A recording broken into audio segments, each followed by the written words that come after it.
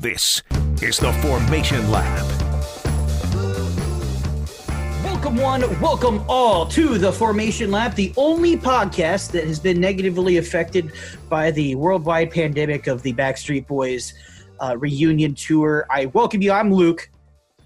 I'm Tim. And we are staying home, preventing ourselves from attending the Backstreet Boys reunion tour. It is just a woeful time to be alive with the Backstreet Boys back in action. It God is. Bless us all. Some might say that Backstreet's back, Tim. Some might say that we're going to get a cease and desist letter from the lawyer. Because our lawyers are better than their lawyers. We have lawyers. Fun. I'm pretty sure we don't have lawyers, unless that's where that money's been going. I was going to say, a big piece of our budget's been missing. I'm assuming it's lawyers. I'm hoping it's lawyers. I think it's lawyers. They really can't come up with an explanation for anything else. I know the F1 translator doesn't cost that much in hosting fees to run every month. Well, it is F1 related, so it does cost more than it reasonably should. But yeah, you're mostly right, though. Is Brad Thompson charging us rent for the walls of fame and shame?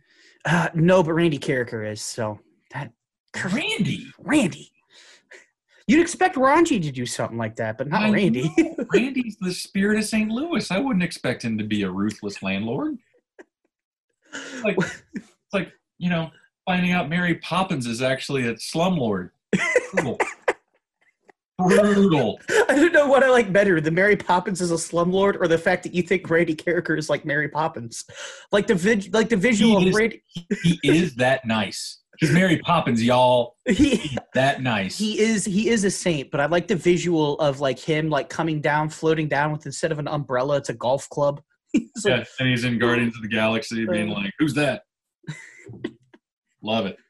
Well, we didn't tell people what we're here to talk about. We're here to talk about motorsports. We're the only motorsports podcast on the internet as well.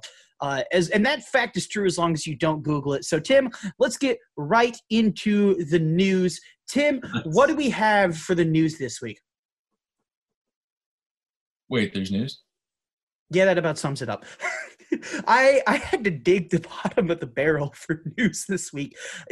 Here's the thing. This is worse than wintertime.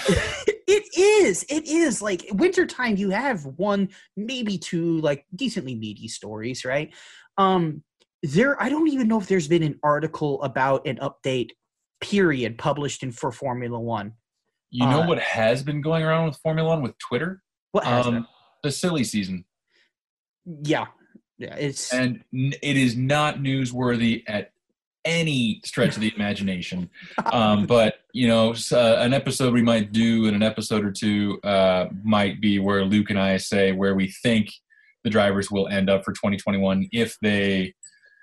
There is a case to be made, I think, in international courts where the teams say, hey, we didn't have a 2020 season, so your contracts, you're still good through 2021, and then go from there. It's as if 2020 never happened, which I think everybody wants to do at this point. Just hit the reset button and be like, that never went on. Yeah. But, it might be fun to be like, hey, this is where we think this person will go. Will Seb remain in Ferrari? No, I don't think so. Yeah, and, where will Daniel Ricciardo end up because he's burned everything at Renault because it kind of sucks over there and all that good jazz. It'd be fun would be like a rule to be like, you can't have a driver remain in place if his contract is up at the end of 2020. So you have to make a prediction that he goes to a different team.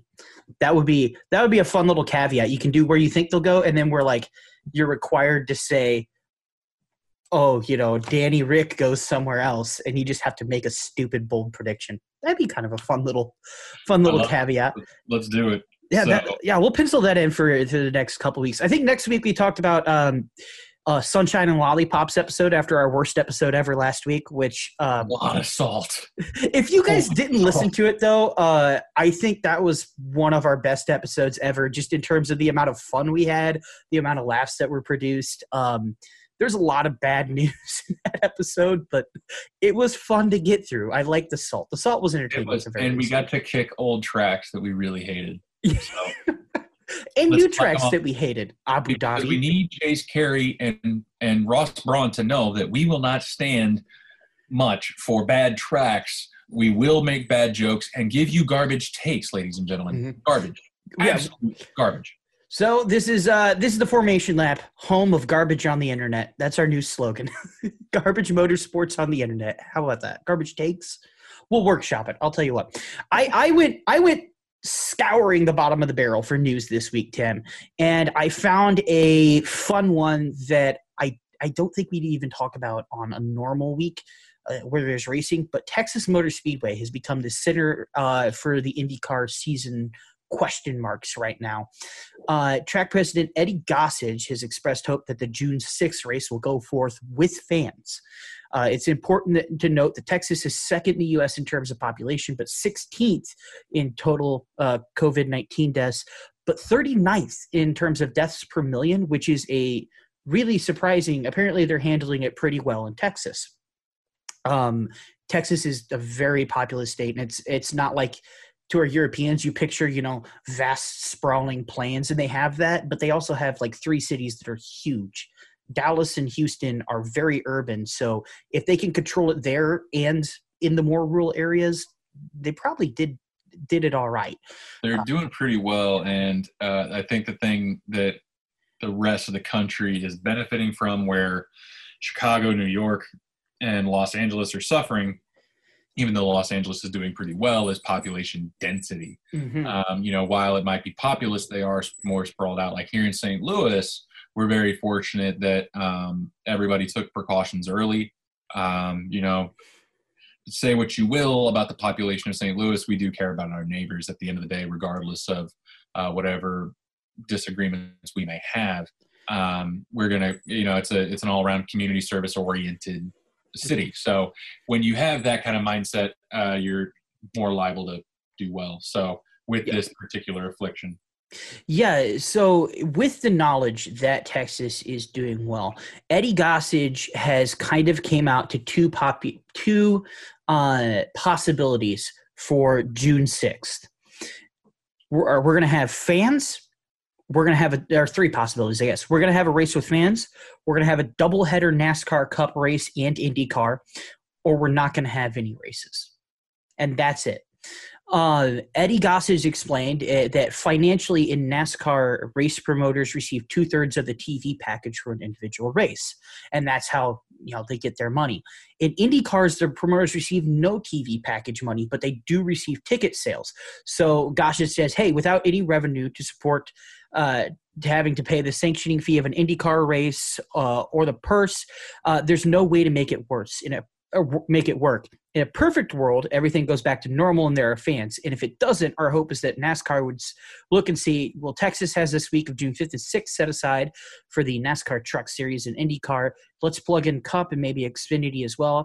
We could easily run all 4 in one weekend. You could do without any fans, and you could have in place key staff, emergency medical, fire, and infield hospital doctors, nurses, networks, etc. And Texas Motor Speedway is a huge place, and I think they could actually probably pull off the required skeleton crew just to get the show up and running, so to speak. I don't think it's a terrible idea. I just wonder if June 5th and 6th is a little early. I don't know.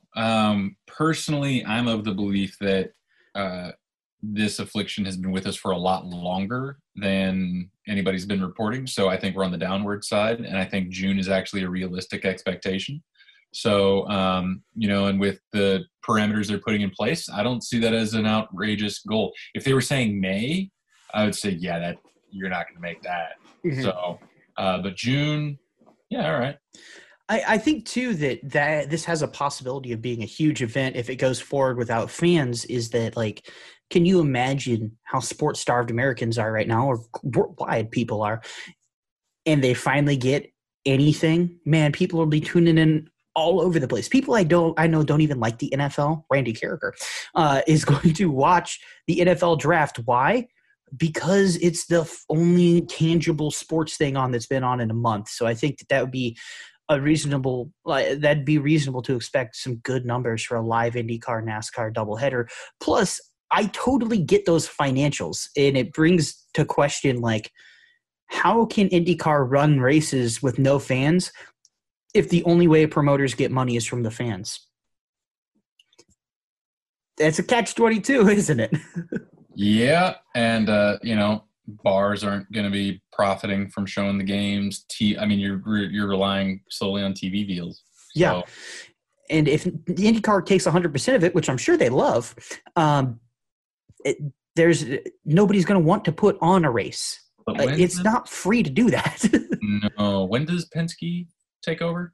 Penske is already in charge of IndyCar this year, so he might just take that hit. Honestly, Roger Penske has a really interesting knack for taking the big picture into account, and that he does.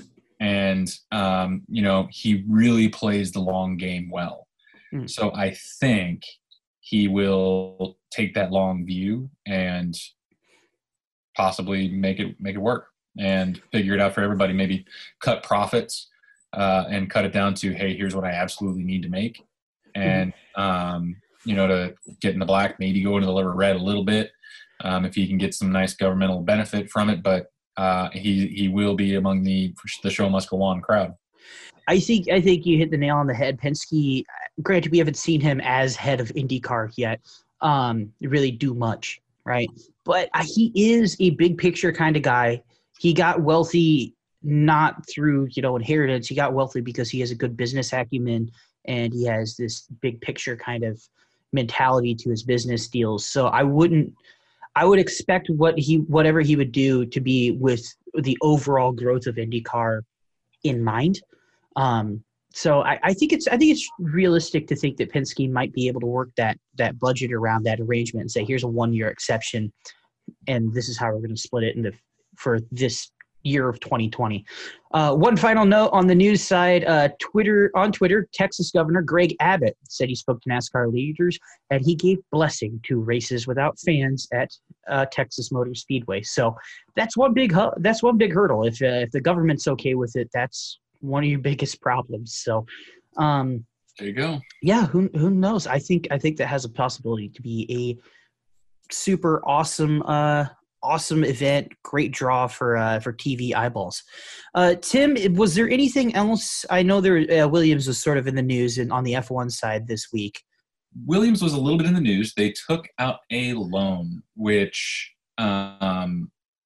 was essentially money they borrowed from the Latifi family. If you've been following it in any way whatsoever, and by it, I mean the relationship between Williams and Latifi, you know that this is not a loan. They've been really close for a long time. Nicholas Latifi is the second driver now that Kubica is out, and over at Alpha as their reserve driver.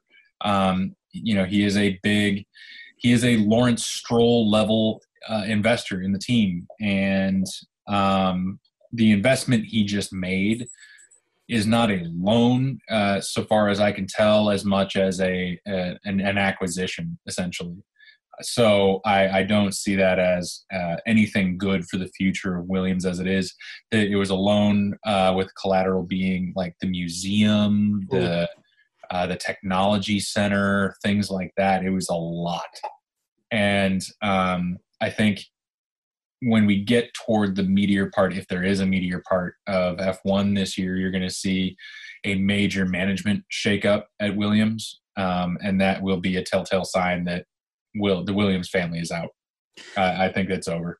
And I think for the betterment, we've talked about this before, for the betterment of Williams, at least Claire needs to step down. The Williams family probably needs to step out at some point and just realize that, with all due respect to Claire,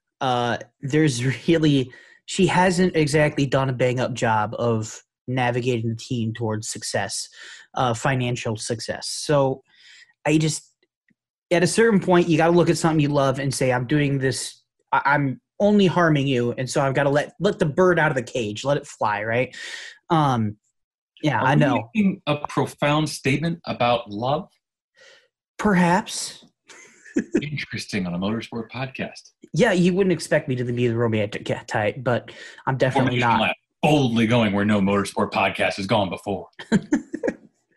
But at a certain point, you have to look at something like that and say, I'm only doing harm, and you have to let the bird out of the cage. And I think that it's time for Claire and the Williams family to do that, because at this point, it's not working. So it might be in the best interest for Williams to have that kind of shakeup if we do get to a meatier part of the F1 season, or if we just go to the silly season all over again. Let's not talk about that. But yeah, that, I believe, sir, is all the, quote, news that is fit to peruse from the world of motorsport. At this point last year, we wouldn't have even published those two. We wouldn't even talked about those two stories because they're kind of nothing burgers. And, well, it's not even a burger. It's just nothing. It's literally nothing. And, you know, you and I wouldn't have even spent this much. We have beaten and drawn out the daylights out of this thing. So, yeah, it's bizarre because even last week we had enough to talk about in the news. It's just that this specific week has been that dull. So in lieu of that, we're going to kick it to a commercial break real quick, and we have kind of an extended story time to talk about one of my favorite motorsports seasons, one of my favorite, not for a good reason, but from a human interest and intriguing standpoint, one of the most legendary seasons of motorsport in my mind. And we're going to talk about the 2011 INDYCAR season and just kind of all the madness and legendary moments that happened in that season. It's coming up next on the Formation Lab with 101 ESPN. Na. That's staying in. The Formation Lab. Hey kids, you want to hear a story? Today's is about lying, cheating, feuds, and crimes. That's my favorite part. It's time for story time with Luke and Tim. Welcome back, everybody, to the Formation Lab. And you heard the intro. It's time for story time with Luke and Tim. It's been a while since we got to use that intro. I don't even know if it made it to an episode yet, but that is our a real artistic intro. Do you remember that intro, right? It's time for story time with Luke and Tim. Yay! I love it. I love stories. You know me. So that is my favorite thing. So I'm going to regale you with a tale, Tim. And Tim, you weren't exactly an IndyCar guy in 2011, but you remember the year well, I assume, because it was a wonderful year for sports in general. The baseball went to 162, 163 games.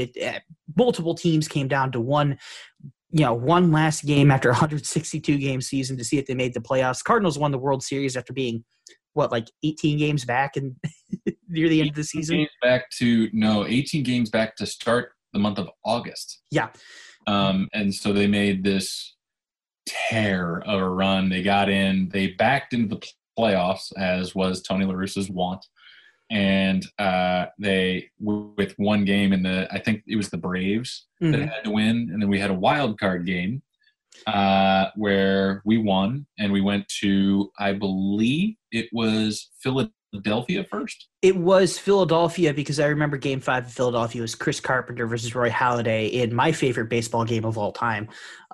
It was just an absolute pitcher's duel. Two of the best pitchers I've ever seen pitch just go at it. It was great. But pitchers duel, one run in the first frame, and that was it the rest of the night. They were dealing. And I think the thing I remember most from that series is a guy standing in the outfield bleachers in Philly saying, "You can't beat four aces." I'm like, we've got Lance Berkman and Albert Pujols. Get out of here. It went well. And then obviously we went to Milwaukee, played them, and then we went to the series, and wow. What a World Series. That was something we'll never forget. Nope. And as a backdrop, in the background of the American conscious, as IndyCars want to be sometimes, IndyCar was having a season for the ages as well. So I'm going to just kind of tell you the story about the 2011 IndyCar season. And I want to really focus on four characters. All right, Tim, you probably recognize these guys.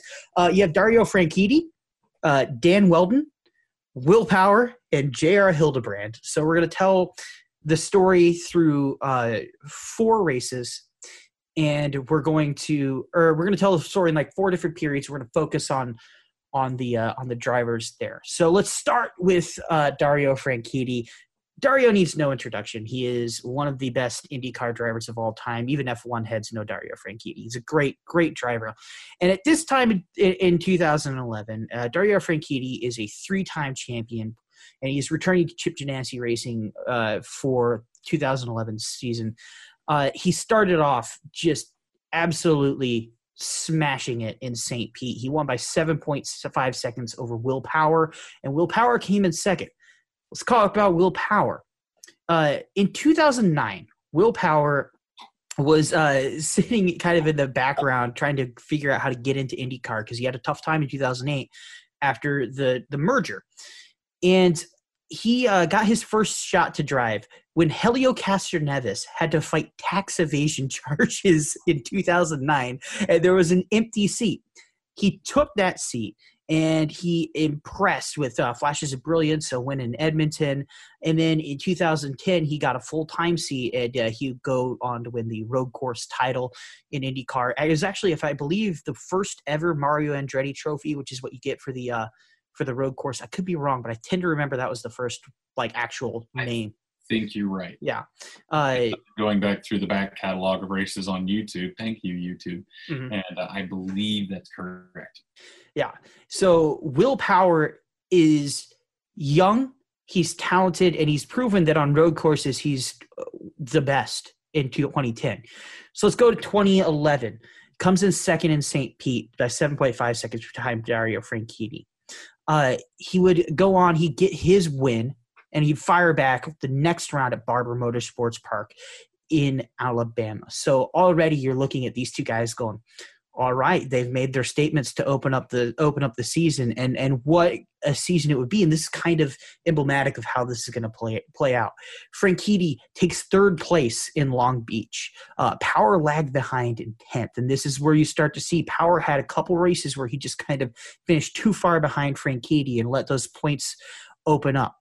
But he always storms back. In Sao Paulo, you get a first place to Dario Franchitti's fourth, right? We're 4 races in, and these guys have basically dueled pound for pound over these 4 races. And you see these two guys and you're going, all right, well, here's your 2 contenders. Still way too early in the season, especially for IndyCar. But you start to see these guys as just contenders, and they're going to fight. Right there, you see the fight coming out. Right. Now let's next race is the 2011 Indy 500, and let's talk about Dan Wheldon. Tim, I know you know how this story ends, but let's not spoil it for any of our new listeners who maybe don't know the story of the 2011 season. But Dan Wheldon was a fantastic racer. He won the Indy 500 in 2005.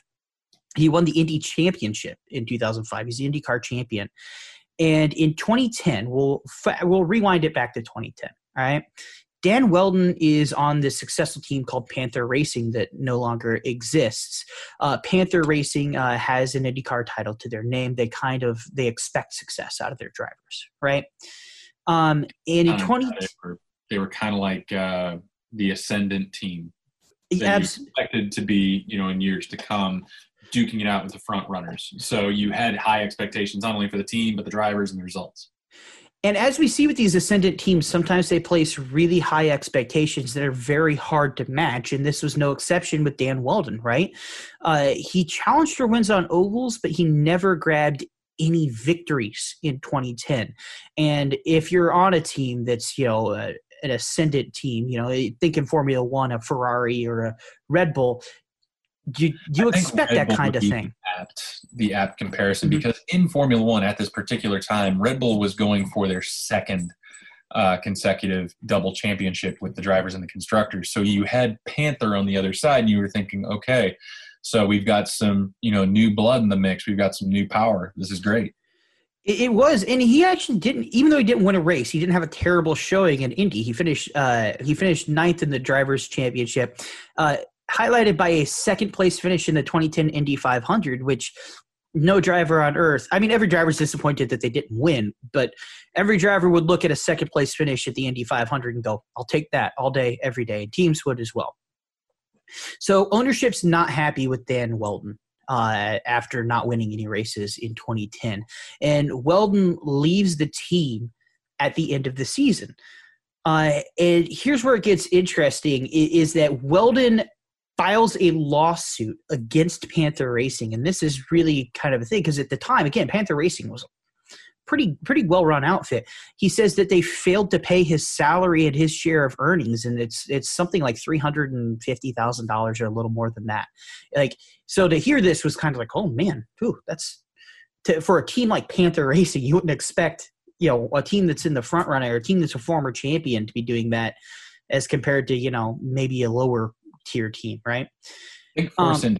Yeah, like you wouldn't just surprise you if Force India, kind of was like, oh, hey, sorry, we can't pay you for the next couple of weeks. Well, in fact, they actually did that. That's exactly what happened. So anyway, we digress. Yeah, we digress. Weldon leaves the team, and he doesn't think he's going to race in 2011 because not only is he suing the team at this point, but Panther Racing has found this new rookie that they really like to fill his seat. That rookie's name is J.R. Hildebrand. Oh. J.R. Hildebrand is now a full-time rookie in INDYCAR at a very successful moderately successful Panther Racing team. And Dan is out of a job in 2011, and he is convinced he's not going to race at all in 2011. He had no full-time ride, and the former Indy champ joined the booth for the first 4 races of the season. And if you watch those first 4 races, he really is good at commentary. He interplays well with the crew, and it's one of those cases where every once in a while a player in some sport steps into the commentary booth and you go, that guy's got a future in this. Jensen Button. Yeah, Jensen Button. Yeah, exactly. Brad Thompson. Brad Thompson's a great example. Shout out to our boy Brad. But you could tell he had a future, but he's not young, but he's race capable. He's totally wants to go back, but he's just like, I'm going to take 2011 off.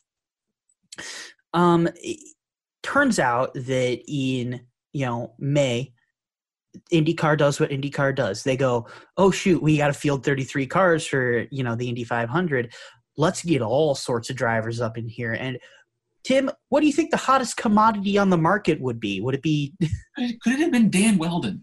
I think it was because he was an Indy champ, both an IndyCar champ who doesn't have a drive. So someone with a steering wheel. Yeah, those don't come along every day. No, that's Fernando Alonso that you want to put in your seat if Fernando Alonso didn't come with a lot of baggage. Yep. We haven't used the Fernando watch sounder in a while. Dang it. Okay, so back to Dan Weldon. He's a hot commodity, and he has deals worked up with all sorts of teams. He has interest from teams, shall we say. Not deals, but interest, okay? Now, those deals kind of shuffled around, and they fell through. And he eventually talks to his former teammate, Brian Herta. Brian Herta owns his own team. It's a very low-budget team. Brian and Dan are good friends, and he goes, hey, I have a ride for you for Indy if you want it. But I can only give you this ride for Indy, and our contract will expire basically May 30th at midnight. Dan takes it. And this car, it was purchased off of Sam Schmidt Racing. Remember that name. And it's a 2003 spec chassis. It's the IndyCar equivalent of a hoopty. I'll just say that. It's the IndyCar equivalent of the bobsled and Cool Runnings that they went out and bought to go, run for the gold. That is exactly the scenario. Exactly. But the great thing about Indy is that, like, you're still allowed to do that. You still see, people do that to this day. The Lazier family, every once in a while, will pull an old car, a 2013 car out of the shed and be like, guess we're going to go race in Indy. It's Let's one of this old puppy up, see if she's still got some. See if the dog will hunt. takes off that dusty cover that you see on some back barn in rural Indiana. It's in a barn. It has to be in a barn. It has to be in a barn. A montage, like a 2-minute montage, and it goes from the paint chips to beautiful pristine car. Has to share it with a donkey and a pig. I'm just saying. But that's the thing that makes Indy great is because there's 20 some odd IndyCar drivers at any time. There's 33 spots. A lot of people can get into that race that like little Juncos Racing. Yeah, like little Juncos Racing. They can even knock out a big old team like McLaren. So, I'm gonna miss that storyline this summer, doggone. I mean, we do have what is it? McLaren Aero SP, McLaren SP, whatever they're called now. Something. They're called something. But something tells me they're a little better run. Anyway, back to Dan Weldon. Dan Weldon enters in this hoopty, this 2003 spec car. And again, this is 2011. It's almost a decade old at this point. But something interesting happens in qualification. You start to see the established teams at this time, the Penske's, right? The Yankees of IndyCar really aren't doing all that well. In fact, Penske, I think they only had one driver in the Fast 9. You know who was in the Fast 9, Tim? What? Was it Dan? It was Dan Weldon in his hoopty. Just give him 4 wheels and a steering, or 4 tires and a steering wheel. He'll get it there. Absolutely, and that's one of the things I want to highlight is Dan was a supremely talented driver. Dan was a very, very good driver. He happened to not have a very good car at this point, but he was not racing. He put it where it should have been. Right. He was not racing for a lack of talent, right? He was not racing just because of contract issues. He bit the corporate hand that fed him, and somebody said that guy's got too much raw talent to be sitting on the sidelines. So here he is yep. in the Fast 9 in the 2011 Indy 500. And, he's got an 8-year-old chassis. He's one of the fastest cars out there. By the way, I will say that I think J.R. Hildebrand qualified 12th. So J.R. Hildebrand had a pretty nice qualification too. Alex Tagliani sat on pole. Race comes, and we're going to fast forward the race to lap 164. All right, Dario Franchitti and J.R. Hildebrand. Remember, Dario's in the middle of in early settings of a title battle with Will Power. Dario Franchitti and J.R. Hildebrand top off their gas under caution, thinking that they can get to the end of the race once it goes green. The race leaders, it gets to about lap 190, and the race leaders all eventually pit one by one, and that leaves 3 guys up front. Bertrand Baguette, who I remember now that I have to read his name, but other than that, I have no memory of Bertrand Baguette. Frenchman named after bread. I mean, it's hard not to forget. If there is a stereotypical French name, it would probably be like Pierre Baguette. So, but anyway, Monsieur Baguette. Yeah, Monsieur Baguette. God, Simon Peggs is going to be on. He's going to give me trouble for that. We need to next time he's on. We need to have him say, this is Jean Girard, and Ricky Booby does not listen to the Baguette of the week. God, I love that guy. All right. He's so nice. All right. So there's Bertrand Baguette. Everywhere. Right. So the 10 laps left. All right. Bertrand Baguette is sitting up near the front. And the other 2 guys that are fighting him are Dario Franchitti and J.R. Hildebrand. This rookie in the Indy 500, you have a living legend in the sport, Dario Franchitti, who is in the middle of another title battle, and you have a completely unheard Bertrand Baguette surprisingly up front. This is like 10 laps to go. They're fighting for it, and you look at that and you go, oh my goodness, this is going to be something special. It's something special. It was. All right, with 3 laps to go, Bertrand Baguette goes, I can't make it to the end, so he has to come in for fuel. Dario Franchitti turns down his fuel consumption because he can't make it to the end either without slowing down. So he starts to fade. Here comes J.R. Hildebrand, rookie in a brand new seat, rookie in Dan Weldon's seat, okay?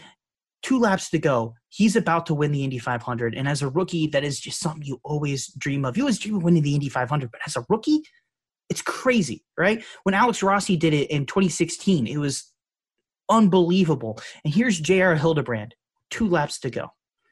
Takes the white flag. Gets around first half. Takes turn 3. Turn 4 comes, and here's Charlie Kimball coming on the inside. Charlie Kimball is in front of him, and all J.R. Hildebrand has to do is get past Charlie Kimball in turn 4. And he's Indy 500 champion. So he goes around the outside, and J.R. Hildebrand kind of put too much gas in the turn, shall we say. He went outside. He went high around Kimball, but he didn't ease off the throttle quite enough, and he slams into the outside wall. And he loses his front right and his back right tire. I mean, they're gone, right? And heartbreak. The whole of the Indy Motor Speedway is just in shock at what they just saw happen. A guy had a win gifted to him, and he broke it. But J.R. Hildebrand, he's not going to give up easy. He steps on it, right? He's rocking 2 wheels. He's grinding against the wall, but he still steps on it because he knows all I have to do is keep sliding across the finish line. Wheels attached to this thing or not, and I can be the winner of the Indy 500. So he gets within 1,000 feet of the finish line. Tim's doing the little finger like this close, and a car blasts by him on his left-hand side. And J.R. Hildebrand finishes second in a wrecked car, crossing the finish line behind Dan Weldon. Dan Weldon comes out of nowhere. Finish first you have to finish. And Dan Weldon, the wily veteran, got it done. He did, and in a spectacular fashion. He passes J.R. Hildebrand, the guy who took his seat after he left Panther Racing.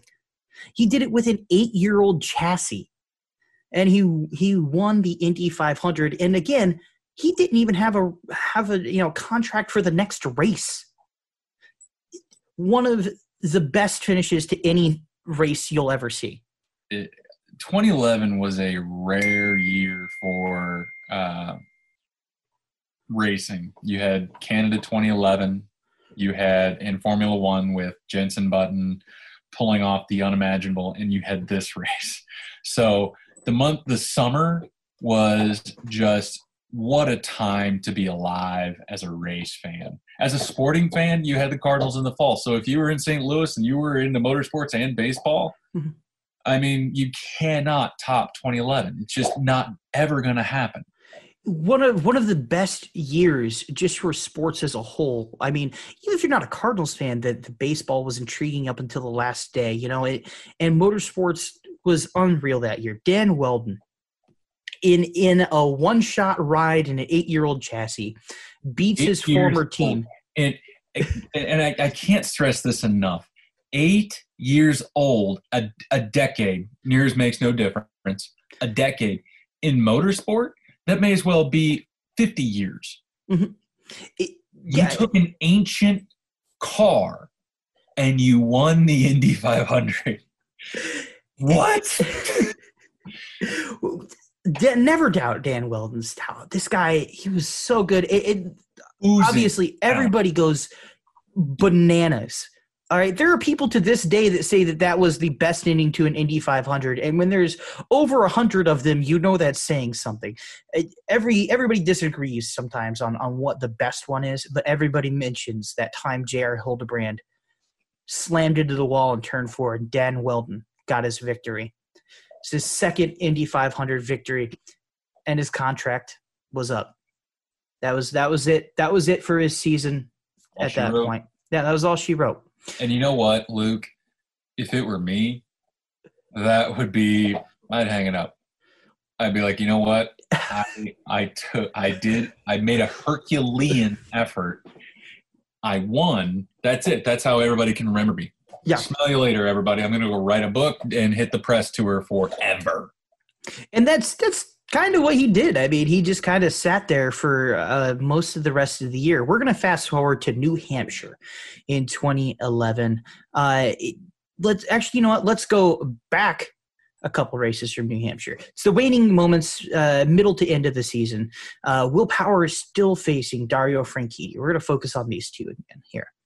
Both drivers have an already impressive 4 wins. All right. Like that's a pretty solid, win total already. But Will Power finished 21st in Iowa, and that really hurt him. All right. Going into Toronto, Will Power was supreme at recovering races, right? And still is to this day. He goes into Toronto and he has the lead, but he spun out and crashed out of the race, finishing in 24th place. And you know who the culprit was for spitting Will Power out of the race right there? Let me guess. Does it rhyme with Dario Schmashmini? You were thinking of it. It rhymes with Mario Alpini. I don't know. It was Dario Franchitti. Dario Franchitti spins Will Power out in Toronto and goes on to win the race. He's in first place. All right. Will Power finishes in 24th place. And all of a sudden, Will Power is steamed. All right. He saw this great, battle. And after a 20th and a 24th place finish with Dario Franchitti, finishing fairly well, and then winning in Toronto, that's a huge gap to overcome now with going into 6 races left in the season in New Hampshire. All right.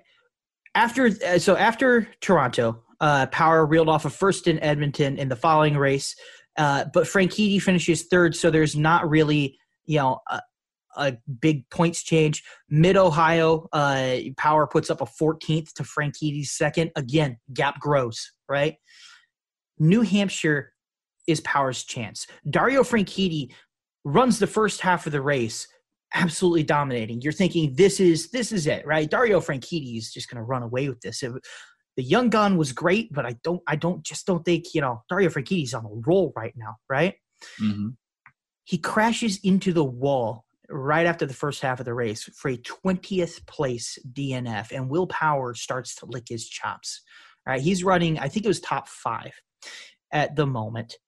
And caution alive and blood in the water, and Will Power, if he's proven anything since 2011, it's that he's extremely opportunistic, and if you show him anything that resembles a gap, he's going for it.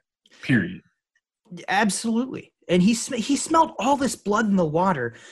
So imagine his disappointment in lap 206 at 225. Yellow flag flies. There's rain on the track. Okay?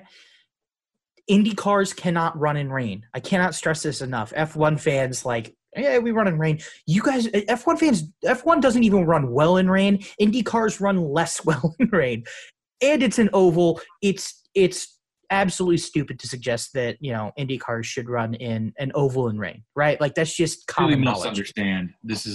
It would be apocalyptic to have that happen in terms of danger.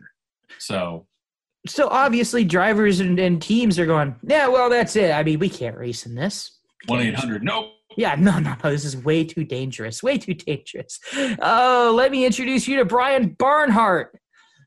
He's attached to INDYCAR. He's a guy who calls the races for calls race control for INDYCAR. And he goes, nope, we're gonna go green flag with 7 to go in the rain. Everybody disliked that. Okay, they waved the green flag.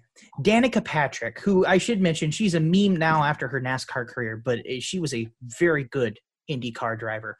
She's extremely good INDYCAR driver. Extremely good. Would have had a very comfortable career had she just stayed there. Mm-hmm. Yeah.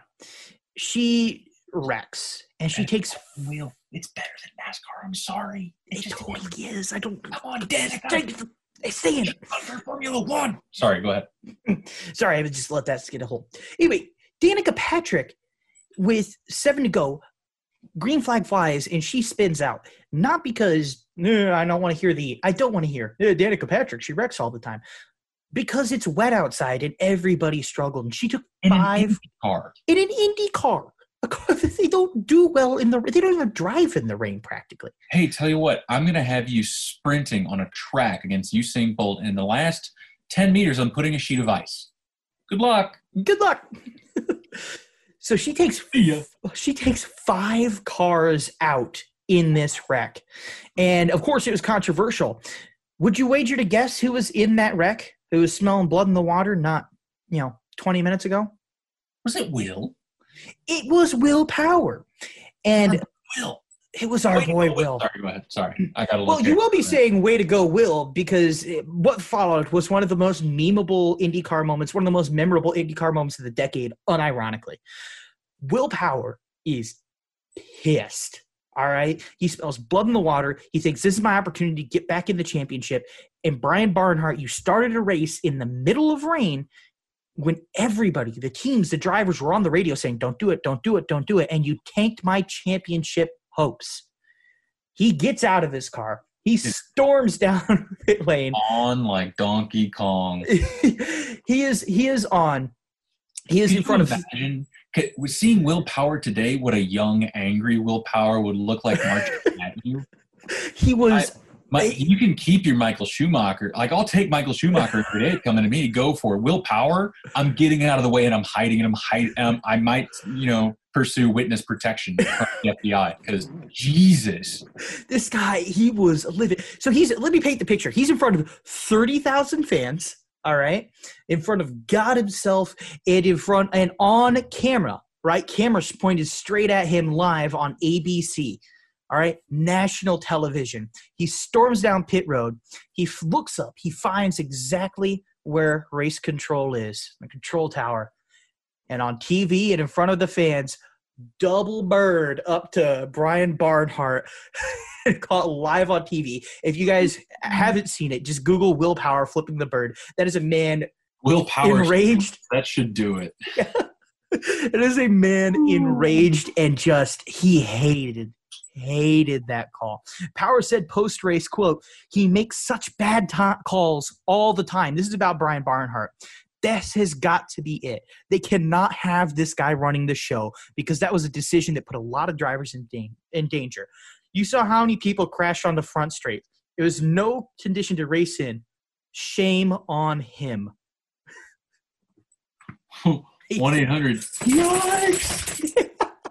1-800 yikes.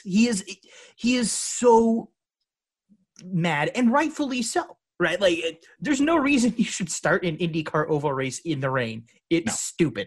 Even if it is New Hampshire, which isn't exactly the fastest track, don't do it. It's dumb. Horribly. But yeah. So, but that was an epic. Let's call it a slagging off to appease our friends on the other side of the pond.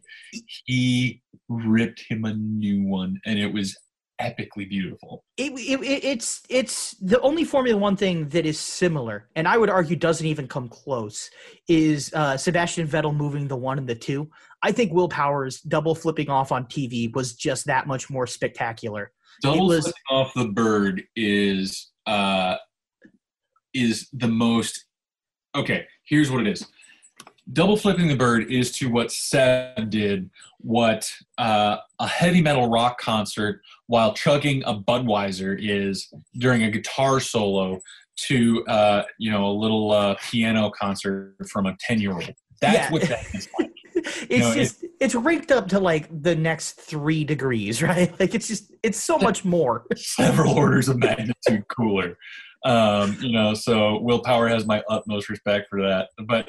He was acting selfishly, yes, of course, but he was also acting in the best interest of the drivers. That was hilariously dangerous. Someone could have died, and screw anyone that was involved in that decision. You did it out of pure greed. Yeah, because you didn't want race ruin. Power's fined $30,000, and this is one of my favorite little anecdotes at the end of this story that doesn't always get told. Power's fined $30,000 for this gesture. He hasn't paid it. However, fellow drivers, and not all of them Penske drivers, a lot of fellow drivers, urged fans to send $1 apiece to Team Penske, to offset the funds because they believed Will Power's actions were justified. They thought it was so worth it that they were like, no, you guys, we should all get together and pay this for him because he shouldn't be punished for that. He was right. We should all let's crowdsource this fine. So, oh my God. Will Power later donated those to to charity. I believe it was to flooding in Australia in 2011 or the Indiana State Fair disaster in 2011, one of the two. But he donated it to charity. But I love the fact that other drivers were like, no, send money to our rival team so that $30,000 isn't can be offset. Yeah, even though he makes millions as a race car driver. Absolutely. Sorry. There's a cut point if we need it. Sorry. Yeah. No, sorry. you're all good. He's just deciding that he wants to wake up and go to the bathroom. So, ow! Oh yeah. He got me this morning. I wonder what that was. Stop it! I mean it. Go on. Beat it. Go over there. Hey. All right. Sorry. Let's go. All right. All right. So on to Las Vegas. Now, at this point, Las Vegas was the season finale, and it was called was it IZOD INDYCAR World Championship was the name of the race. Yeah. And Power, following New Hampshire, reeled off 2 wins and a second place over the next 3 races. So, again, dude responds very well to bad races. He's had a very terrible finish in Kentucky, but he comes into Las Vegas just 18 points shy of Dario Franchitti. And the way the point system worked, he needed obviously to finish ahead of Dario. He didn't do it by a good chunk, but the way it was going, Power had proven that he could win races and Dario Franchitti could have bad races. This was not out of the realm of possibility for Will Power to do this. So you have this kind of one race situation in Las Vegas where it's like, oh man, this could be a finale right here, right? Yeah. And let's talk about Las Vegas real quick. Las Vegas it's a medium-length oval, but it features what's called progressive banking. So it kind of gets steeper on the way up. It's a very, very fast track for Indy cars. It is just blisteringly fast. And the high line is just as fast as the low line. So it encourages pack racing as well for Indy cars and, for NASCAR if they would ever get back to pack racing. And there's an interesting thing that in 2011 they decided to do, and that was called the $5 million challenge. I love $5 million. Give me that. You like $5 million? I would take it. You would take it? Oh, absolutely. I just don't have it to offer, but next time I stumble across $5 million, I'll give it your way. Hey, I appreciate that. Which that's kind of what this was. INDYCAR basically said, hey, we're going to put a 34th car on the grid to any driver outside of INDYCAR, and you have to enter from the back of the field, all right? There's a $5 million purse involved here. And they got offers from I think it's Travis Pastrana wanted to do it, but then Travis Pastrana was too awesome and broke his ankle or something like that. That was back in his heyday, wasn't it? Yeah, I mean, there's nothing that Travis Pastrana can do that's like uncool. The dude is he's like Mount Rushmore of extreme sports. God made him out of just cool. He did. It's like him, Tony Hawk, and Shaun White are like the Mount Rushmore, the holy trinity of extreme sports. He's just too cool. Oh, my God. Come on, though. Tell me you didn't worship him growing up. Travis Pastrana was awesome. He was very cool. I'll give you that. So anyway, Travis Pastrana breaks his leg.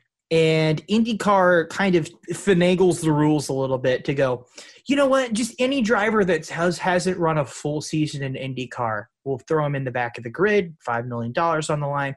And Dan Weldon, who hasn't raced at all since winning the Indy 500, goes, well, that's my tune. Sam Schmidt Motorsports contacts him. And Sam Schmidt, remember, is the team that provided the chassis to Brian Herta Motorsports that won the Indy 500. So there's a relationship there. He gets in, he starts talking to Sam Schmidt. And around that time, too, he signs a contract. He found a full-time ride with Andretti Autosport, which is just, it's Andretti. Everybody loves that name, right? Same with Penske. Andretti is just a name that every driver wants to drive for. Full-time ride for 2012. So he's got, man, everything's coming up him. He's got a full ride next year. All right.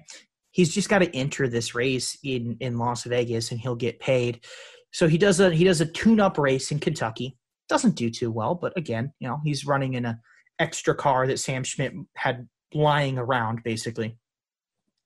And he starts in the back of the grid. The race goes 11 laps, and this is where the story becomes not fun at all.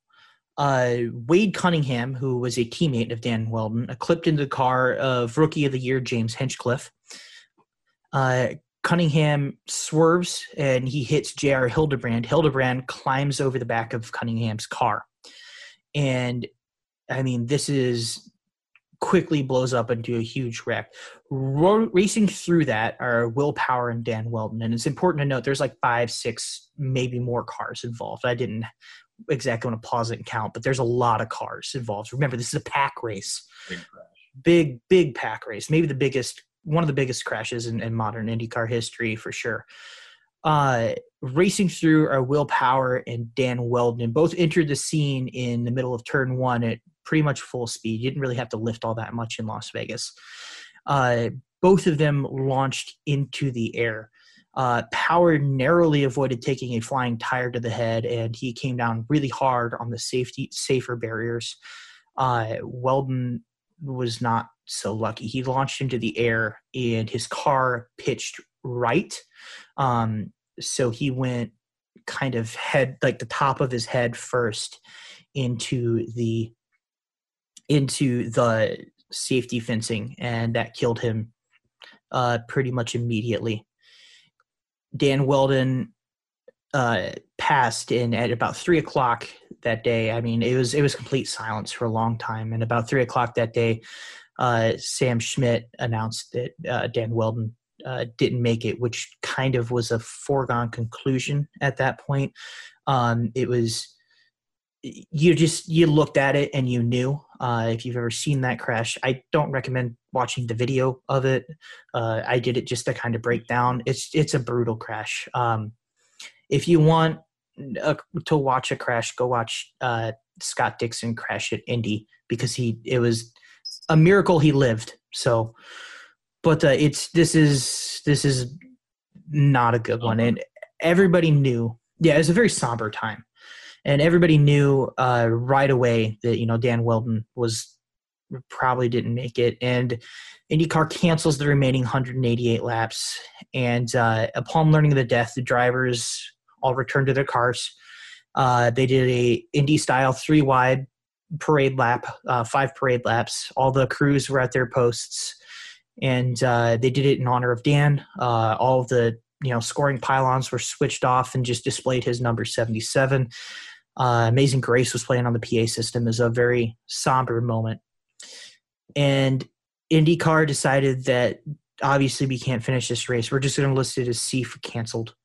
And that is how the 2011 season finished. You didn't get your Will Power triumphantly overcoming Dario Franchitti. Dario Franchitti entered the race in the points lead, and IndyCar didn't feel it would be right to award any points anywhere in the race, so they just said that's it. Dario Franchitti is 4-time champion. Will Power, let's end this on a somewhat positive note, shall we? Will Power is now a 3-time champion, and Will Power is a tremendous racer. He lived, and Dario Franchitti, he's since retired, but again, just legend of the sport. It's one of the interesting things about old tracks and like old, some of the most famous tracks on earth. Let's say one of the most interesting things about them is they all seem to pick their own winner. Have you ever noticed that? Like when you go to Interlagos, it's not who you think is going to win. Interlagos just kind of picks who it's going to win and says, nope, this guy's going to win and this is going to happen. They have their own nature, right? It's like they're their own old school gods who just kind of decide on a whim what's going to happen. Spa does the same thing. Yeah. And Indianapolis Motor Speedway is no exception. So I like to think that the Indy, IMS kind of knew was coming, and Dan Weldon's last victory was right there at Indianapolis Motor Speedway at the 2011 Indy 500. Like, obviously, you don't wish that on anybody, and it was a very tragic way to go. But it's kind of a bittersweet send off to go out Indy 500 champion. It's not the way anybody thinks they should go. No one should die in a race car. Absolutely. Unfortunately, it is a risk you take, and that Dan was doing what he loved.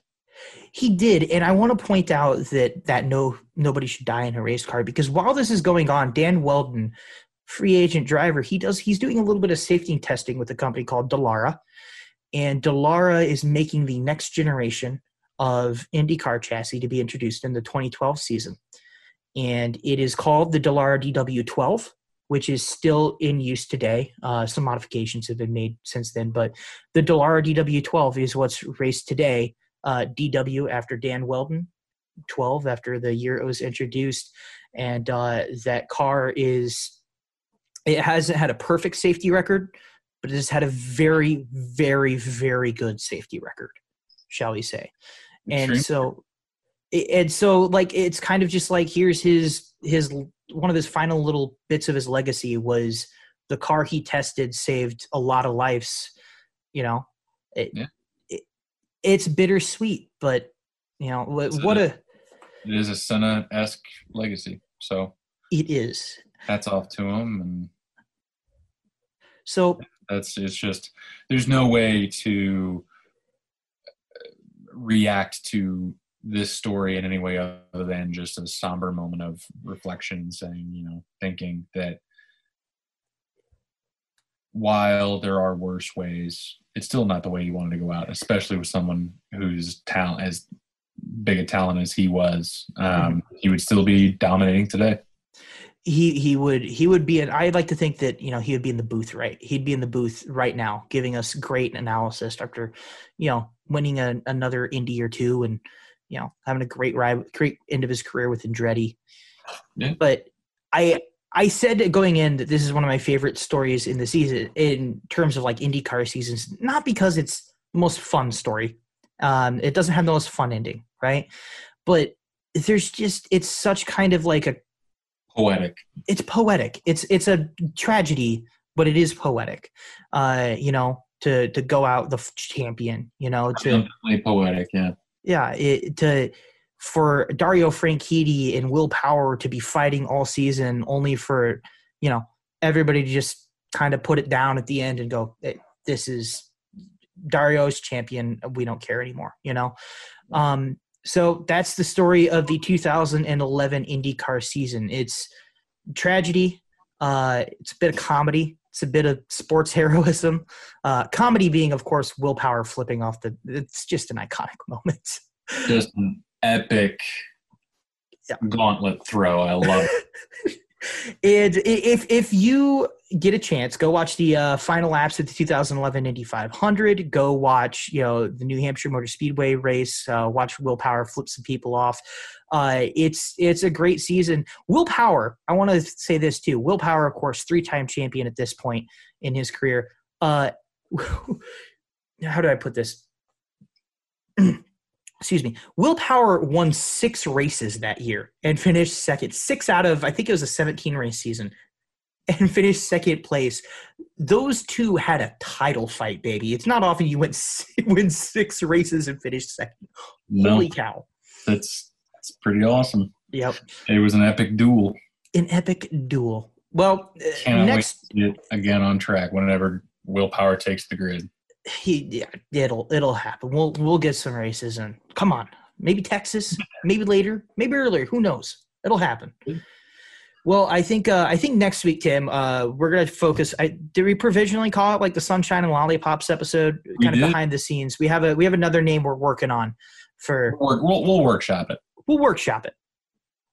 And we'll workshop it. It's our new phrase. I think we said that each in the past 8 episodes. We'll workshop it. We'll just work on it. But we're going to have some positive stories, some sunshine, lollipops, skipping through the spring meadows. Yeah, we're going to have some good stuff. Yep. Tim, I know I'm excited because last week was the saltiest episode. This week's really kind of a sad story, but it's an intriguing one. Tim, how excited are you for next week? Thrilled. I need some positivity. You know, that's kind of what we were talking about as we wrap up here. It's like, man, you know what the world could use right now? We already have this episode planned out, but you know what the world could use right now? A little bit of positivity. Little uplift. Little something to really go back on and think, that's good stuff. Good times. Like good times. Yeah. There's also, I want to point out we're not going to go full celebrity singing Imagine here either. We are common folk. We just want to remind you of some good times. Yep, we're gonna try. We're gonna try. So that's gonna wrap up story time. That's gonna wrap up our podcast. I'm Luke. I'm Tim. We'll catch you guys on the flippity. See you next week.